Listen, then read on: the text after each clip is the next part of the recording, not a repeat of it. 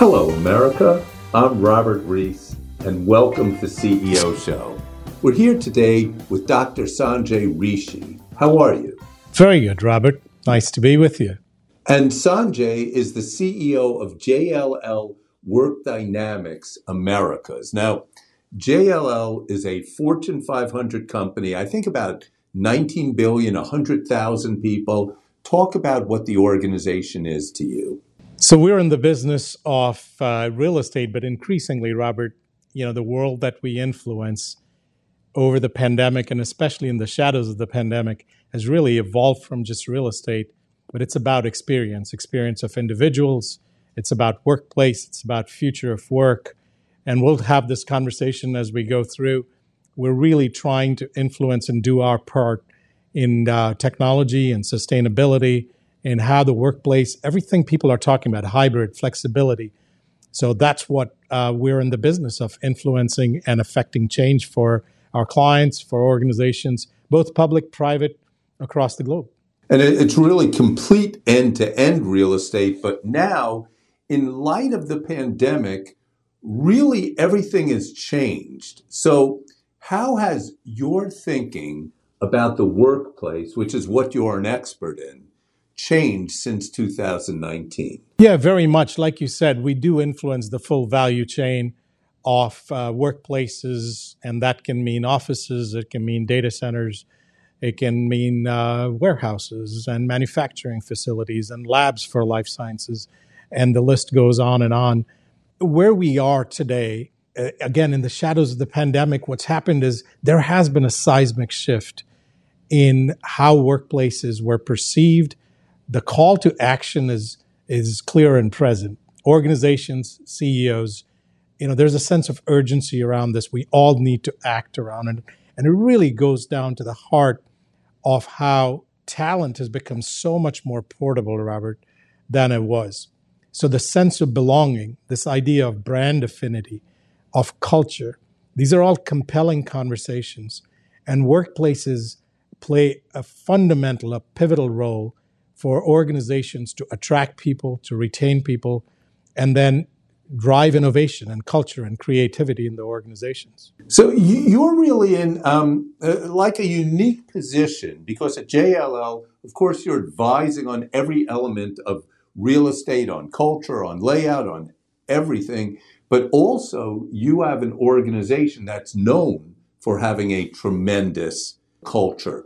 What do CEOs need to know about creating a tremendous culture? And I say that because I know you're a real people person at heart, as you've told me in the past. Yeah, I think culture is really important. And Robert, you will, I think, agree with me. It's very fleeting. You see it and you know it's there, but it can be quickly lost in organizations. And the call for CEOs and leaders, really the C-suites of organizations of all sizes across the globe, now is to preserve the culture they have, build on it, and then create a brand the way we are influencing it, all the way in the value chain, from acquisition of real estate to bringing in capital to enable the acquisition to managing the workplaces. Is, I think about it in three ways, is how the workplaces are evolving. And we created this framework and actually put it in our book around the responsible workplace. I'll start with that, and then I'll spend a bit of time talking around the personalized workplace and the experiential workplace. But you're right, I am a people person. I'll start with responsibility. In fact, early on in the pandemic, to tell you a little story here, Robert, even before that, we as an organization were starting to sense what was happening in the talent pool, and that individuals, and this cuts across the globe and across industries, people want a purposeful workplace, some place they can relate their own values to organizational values.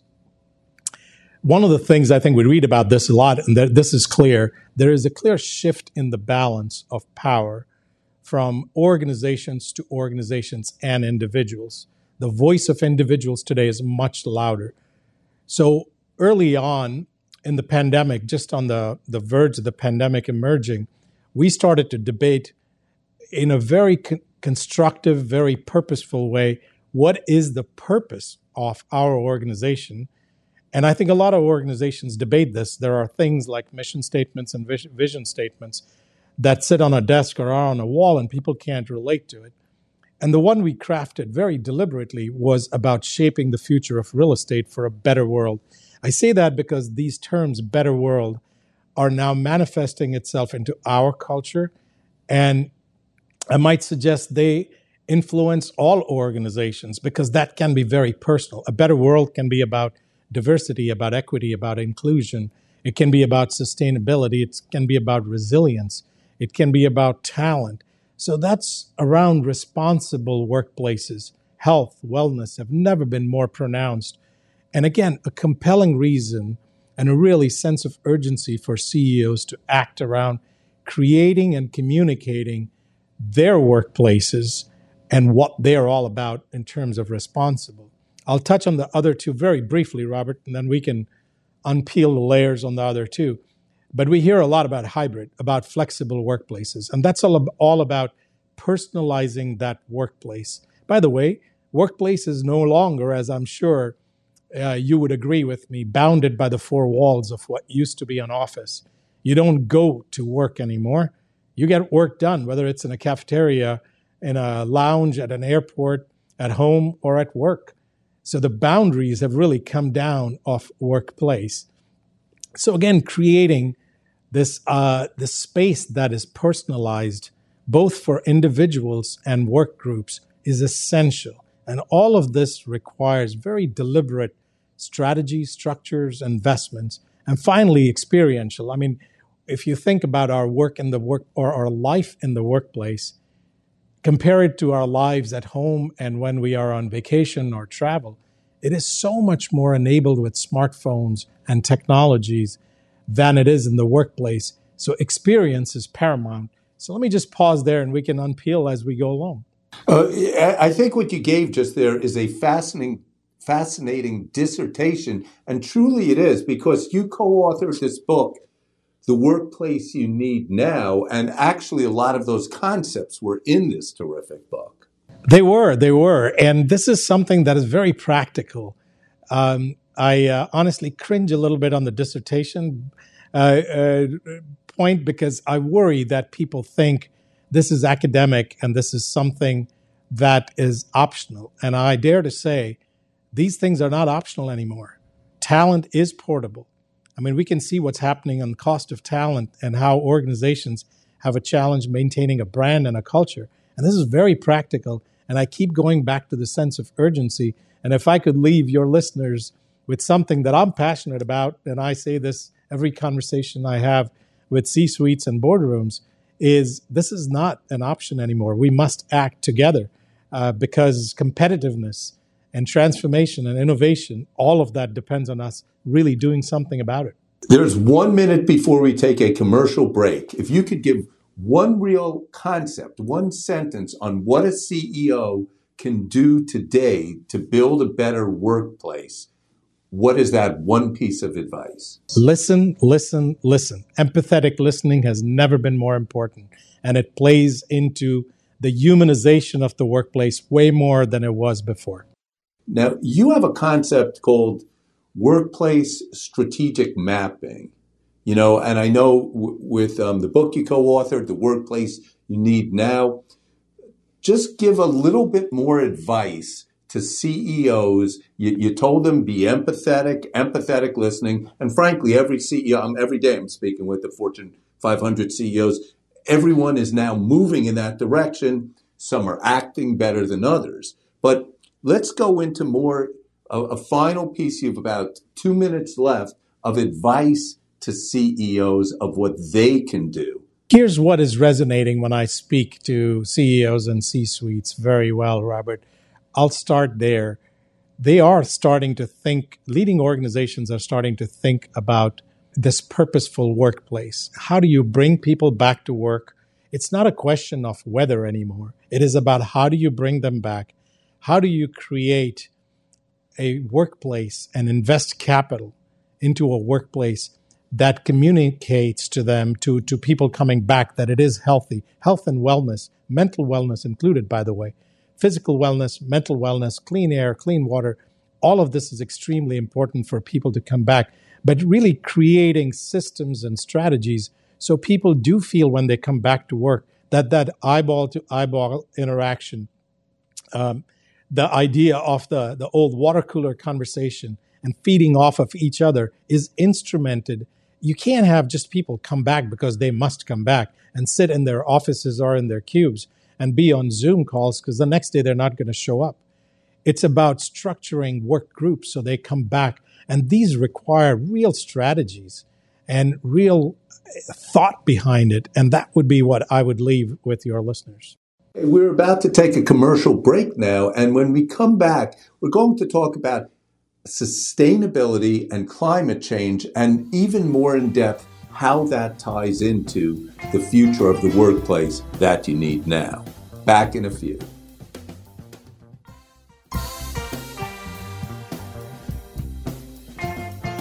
Hi, this is Robert Reese on the CEO Show, where we interview the CEOs who have reinvented the fabric of America. We're here today back with Dr. Sanjay Rishi, and Dr. Sanjay Rishi is the CEO of JLL Work Dynamics Americas.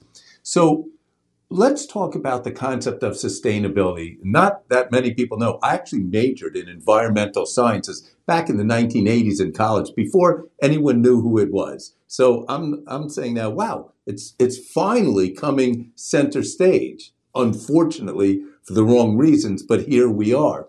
How does this tie into it? Every CEO is thinking about their culture, their workforce, which, you really have built an expertise and on giving advice. How does sustainability tie into that workplace? So, Robert, let me build off of what we talked about earlier around the purpose statement, where we as an organization created, and we put in the words better world very deliberately.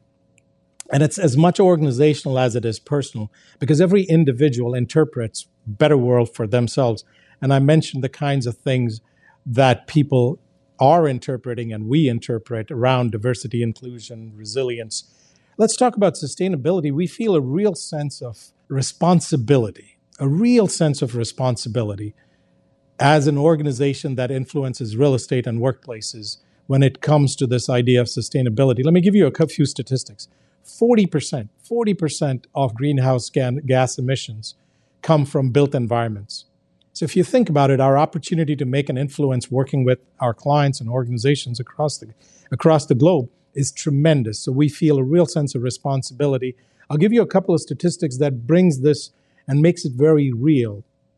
And we work with investors, big investors that invest in the domain of real estate across all types of assets, offices and warehouses, manufacturing, all the things we talked about before. And 80% of those investors are leading investors. Big organizations are telling us that in their due diligence, they are bringing in this very deliberately and asking questions around sustainability. 73% of those investors are telling us, it's a massive percentage if you think about it, that occupancy in green buildings is so much better than those that are not.